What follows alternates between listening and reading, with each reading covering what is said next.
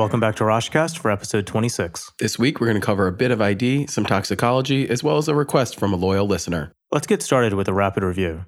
Let's cover ultrasound since we haven't done that in a while. Jeff, the absence of lung sliding is indicative of what pathology on ultrasound? Well, when the visceral and parietal pleura are not sliding back and forth on lung ultrasound, you should be suspicious for a pneumothorax. And which is a normal finding on lung ultrasound, A lines or B lines? A lines are the normal finding. They're the horizontal lines that are reflections of the pleura. B lines are concerning for pulmonary edema, and they appear as the vertical headlights throughout the thorax. And lastly, in a patient with a positive home pregnancy test and lower abdominal pain or vaginal bleeding who doesn't have a confirmed IUP, what tests do you need to perform in the emergency department? Not too surprising since we're in the ultrasound rapid review here, but I'm going to go with the ultrasound, the pelvic ultrasound, to rule out an ectopic pregnancy. And you should also send labs for a beta HCG and type and screen as well. Perfect. Let's get started with a new material. A 72-year-old man complains of painless vision loss in his left eye associated with flashing lights and floaters. Visual acuity in the left eye is 2200, and in the right eye is 2030. Which of the following is the most likely diagnosis? Is it A, acute angle closure glaucoma, B, optic neuritis, C, retinal detachment, or D, temporal arteritis? Well, monocular, painless vision loss with floaters and flashing lights, that's got to be choice C, retinal detachment. Exactly. Retinal detachment occurs when the inner neuronal retina separates from the outer retinal pigment epithelial layer. This is usually the result of a tear in the retina from vitreous traction. And this leads to the early symptoms like flashing lights, the quote spider webs or coal dust, and floaters in the visual field. As the retina further detaches, patients usually experience painless vision loss, which is classically described as a curtain gradually lowering or raising in front of the eye. On fundoscopy, you'd expect a dull gray detached retina, and once you've diagnosed it, there isn't much the ED physician does beyond consulting an ophthalmologist for definitive management. And what about the other ocular emergencies listed in the other answer choices? How do they usually present? Choice A, acute angle closure glaucoma, that's caused by a rise in the intraocular pressure. Patients typically have painful, not painless, visual loss. On exam, you'd expect a fixed mid-dilated pupil, a hazy cornea, and perilimbic injection.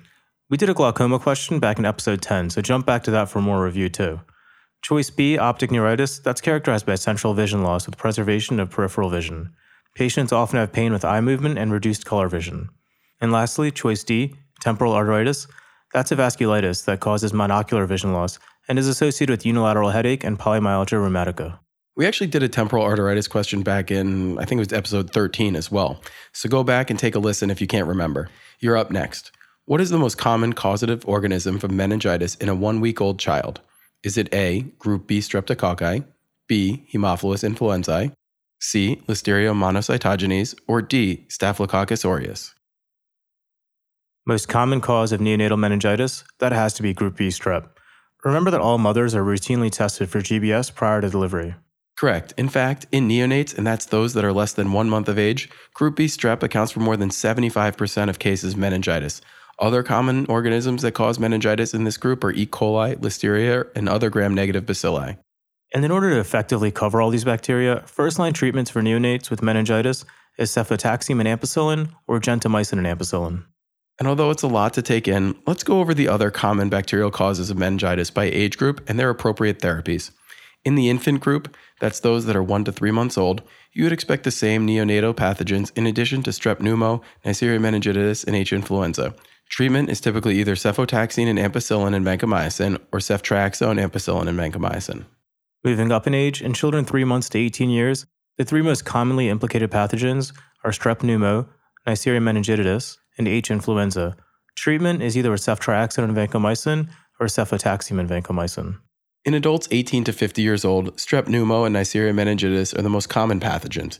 Treatment is with ceftriaxone and vancomycin. And lastly, in those over 50, that's the elderly, yikes, early age cutoff there.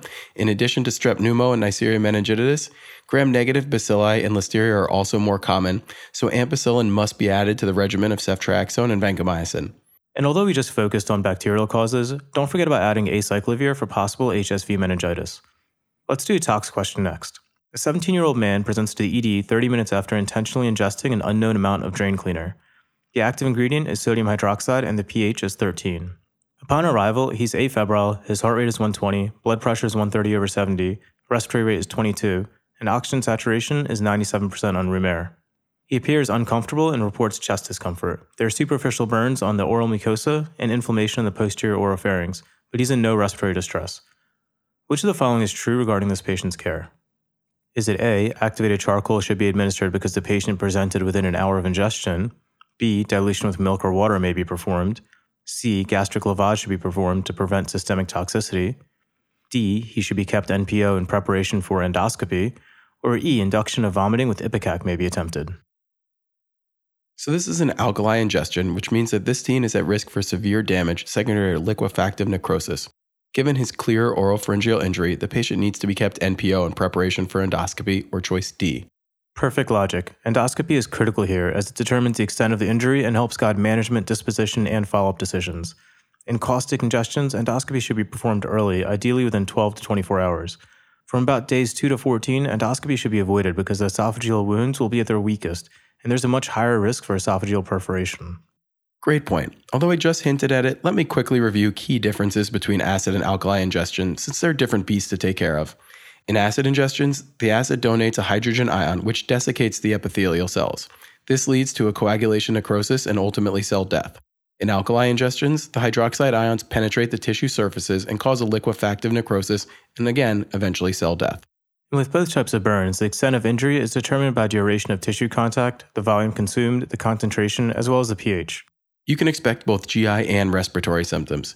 GI symptoms include pain of the lips, mouth, throat, chest, and abdomen, as well as drooling, dysphagia, odonophagia, and vomiting, and even hematemesis. Respiratory symptoms include hoarseness, stridor, epiglottitis, laryngeal edema and ulceration, pneumonitis, and impaired oxygen exchange. You can also see ocular symptoms like pain, tearing, irritation, and clouding of the cornea with decreased vision. And on the rest of the face, be on the lookout for burns of varying degrees. Right, and the other answer choices here are not only wrong, some of them are actually potentially harmful and even contraindicated. Choice A, activated charcoal, is contraindicated because of the increased risk of esophageal perforation and leakage of the charcoal into the mediastinum. This carries significant morbidity and mortality. Choice B, early dilution, that can be attempted in those with mild or even no symptoms, but must be avoided in patients with significant symptoms or those with potential airway compromise. Choice C, gastric lavage. Since inserting an NG tube can lead to perforation, that's also contraindicated. And lastly, choice E, induction of vomiting with Ipecac. That's contraindicated because vomiting can also cause further esophageal damage. Don't forget that in general, Ipecac has not been shown to improve outcomes and can actually increase complications. It simply has no role in the management of any ingestion. Great point, and you guys can remember that for everything. Ipecac's not going to be the answer to a tox question. You're up for this next question, which was requested by one of our listeners, Anna. It's definitely a good one to review. A 45-year-old man is rescued from a house fire. He was unresponsive at the scene and was intubated by paramedics. Upon arrival, he's afebrile, tachy to 130 with a blood pressure of 90/60. His ABG is significant for a pH of 7.16 with a carboxyhemoglobin of 20. His lactate's 11.5. What's the most appropriate treatment for potential cyanide toxicity in this patient? Is it A, administer hydroxycobalamin as a 5-gram IV infusion, B, administer sodium bicarbonate to correct the acidosis, C, administer the cyanide antidote kit, which is amyl nitrite, sodium nitrite, and sodium thiosulfate, D, arrange for the patient to receive immediate hyperbaric oxygen therapy, or is it E, hyperventilate the patient and maintain FiO2 at 100%? Wow, so there's a lot to talk about in this question. So what makes this question a little bit harder is that this guy is both a cyanide toxicity and a carbon monoxide toxicity. Given the concomitant carbon monoxide ingestion, the answer here would be choice A, administer hydroxycobalamin as a 5-gram infusion. Exactly. Cyanide toxicity can be treated in one of two ways, by giving either hydroxycobalamin or with the traditional kit, which includes a combination of amyl nitrite, sodium nitrite, and sodium thiosulfate. However, in the setting of a high carboxyhemoglobin levels, which are common in fire victims, administering the traditional cyanide antidote kit can induce methemoglobinemia, which can further decrease the oxygen carrying capacity of the blood and can lead to devastating outcomes. And to be perfectly clear, that's an expected complication of the traditional antidote kit. Let's go through the pathophysiology here. The amyl nitrite causes the formation of methemoglobin. The methemoglobin then binds to cyanide, forming cyanomethemoglobin, thus freeing the cyanide from the mitochondria and restoring normal oxidative metabolism. Sodium thiosulfate enhances the conversion of cyanide to thiocyanate, which is renally excreted. You can think of the nitrites as temporizing measures, while the sodium thiosulfate does it to work to aid in cyanide excretion. In an otherwise healthy person, methemoglobinemia isn't a problem. However, in someone with already decreased oxygen carrying capacity, such as our patient, the nitrite wouldn't be well tolerated. If hydroxycobalamin isn't available, you can still give the sodium thiosulfate alone here. Right, and when you correctly give the hydroxycobalamin via a 5-gram IV infusion, this binds to the cyanide to form cyanocobalamin, which is a non-toxic product, and you can avoid all the problems you and I both just discussed. And this question explicitly asked about cyanide toxicity, but even if it didn't, there are some clues which would have helped you come to that diagnosis. This patient has a significantly elevated lactate level and a metabolic acidosis. These are key findings in cyanide poisonings. Cyanide is a potent asphyxiant that binds cytochrome oxidase in the mitochondria, thereby uncoupling oxidative phosphorylation and causing a lactic acidosis. It's actually very reasonable and appropriate to consider cyanide toxicity in the differential diagnosis of any unresponsive patient with a metabolic acidosis and an elevated lactate level, especially if the lactate's over 10 millimoles per liter. What a tough question, but definitely some great points in there that we'll review more in future episodes too. Thanks for the recommendation, Anna. All right, let's turn back to the question bank for the next randomly generated question. An 85-year-old man presents via ambulance after a reported fall.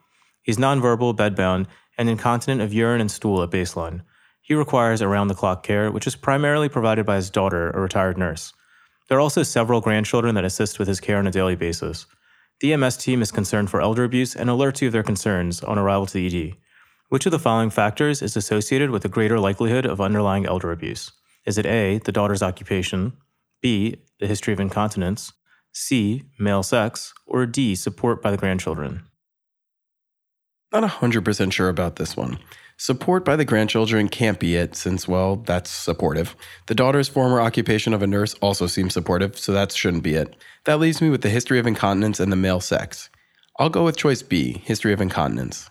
That's right. Elder abuse can come in any form: physical, sexual, emotional, neglect, abandonment, and even financial. There are a ton of risk factors which are important to be aware of.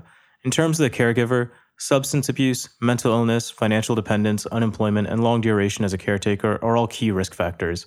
In terms of the elder, physical impairment, financial dependence, low social support, female gender, advanced age, incontinence, and a history of family violence are also all risk factors.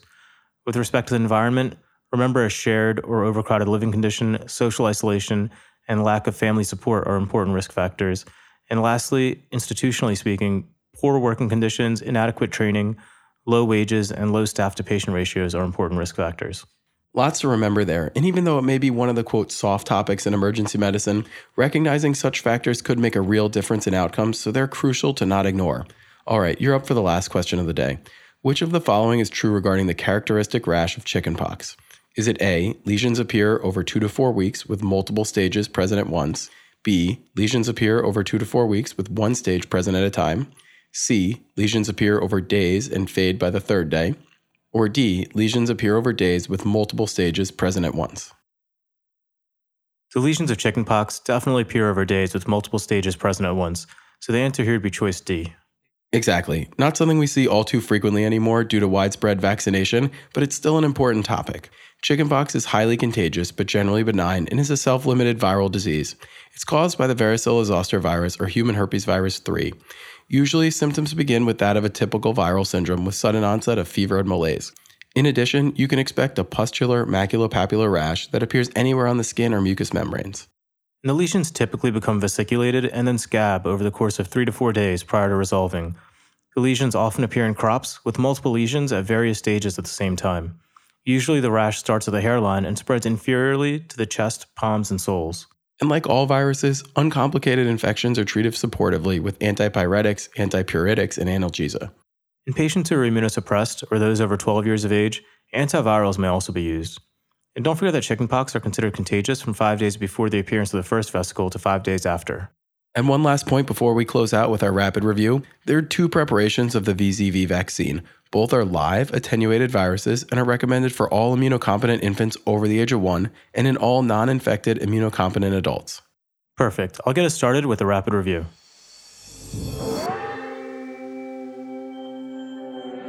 Retinal detachment is associated with painless monocular vision loss with floaters and flashing lights. On fundoscopy of those with a retinal detachment, the retina appears dull and gray. Retinal detachment is treated surgically or with laser therapy, so consult ophthalmology immediately. Acute angle closure glaucoma classically presents with painful monocular vision loss. The pupil would be fixed and mid-dilated with a hazy cornea and perilimbic injection. Optic neuritis is characterized by central vision loss with preserved peripheral vision. Patients may also report pain with eye movement and reduced color vision.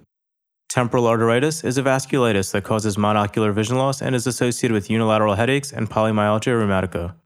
In neonates, 75% of cases of meningitis are caused by group B strep. Other causes include E. coli and Listeria and other gram-negative bacilli.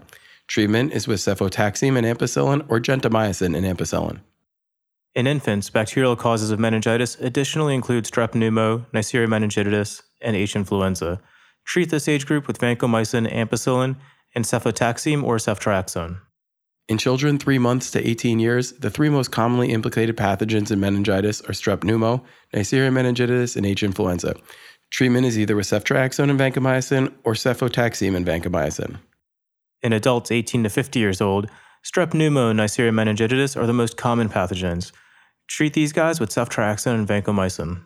In those over 50, in addition to strep pneumo and Neisseria meningitidis, gram-negative bacilli and Listeria are also common, so ampicillin must be added to ceftriaxone and vancomycin.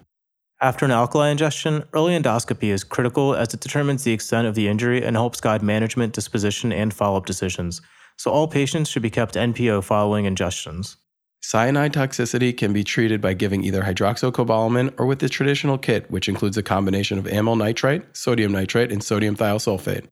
For fire victims who also have elevated carboxyhemoglobin levels, cyanide poisoning should be treated with hydroxycobalamin or sodium thiosulfate if hydroxycobalamin is not available. In the traditional cyanide overdose kits, the nitrites cause a methemoglobinemia, regenerating the mitochondria and restoring oxidative phosphorylation, while the thiosulfate aids in excretion. Elder abuse can come in many forms: physical, sexual, emotional, neglect, abandonment, and even financial. Failure to recognize it can lead to significant morbidity and mortality. The lesions of chickenpox appear over days with multiple stages present at one time. They first appear at the hairline and then spread caudally. Chickenpox is caused by the varicella-zoster virus, or human herpes virus 3. Treatment is supportive with antipyretics, antipruritics, and analgesia. There are 2 vaccines for chickenpox. Both are live attenuated vaccines and are recommended for all immunocompetent infants over the age of 1 and in all non-infected immunocompetent adults. So that wraps up Roshcast episode 26. No trauma ringtones this week, so keep listening for it in the coming episodes.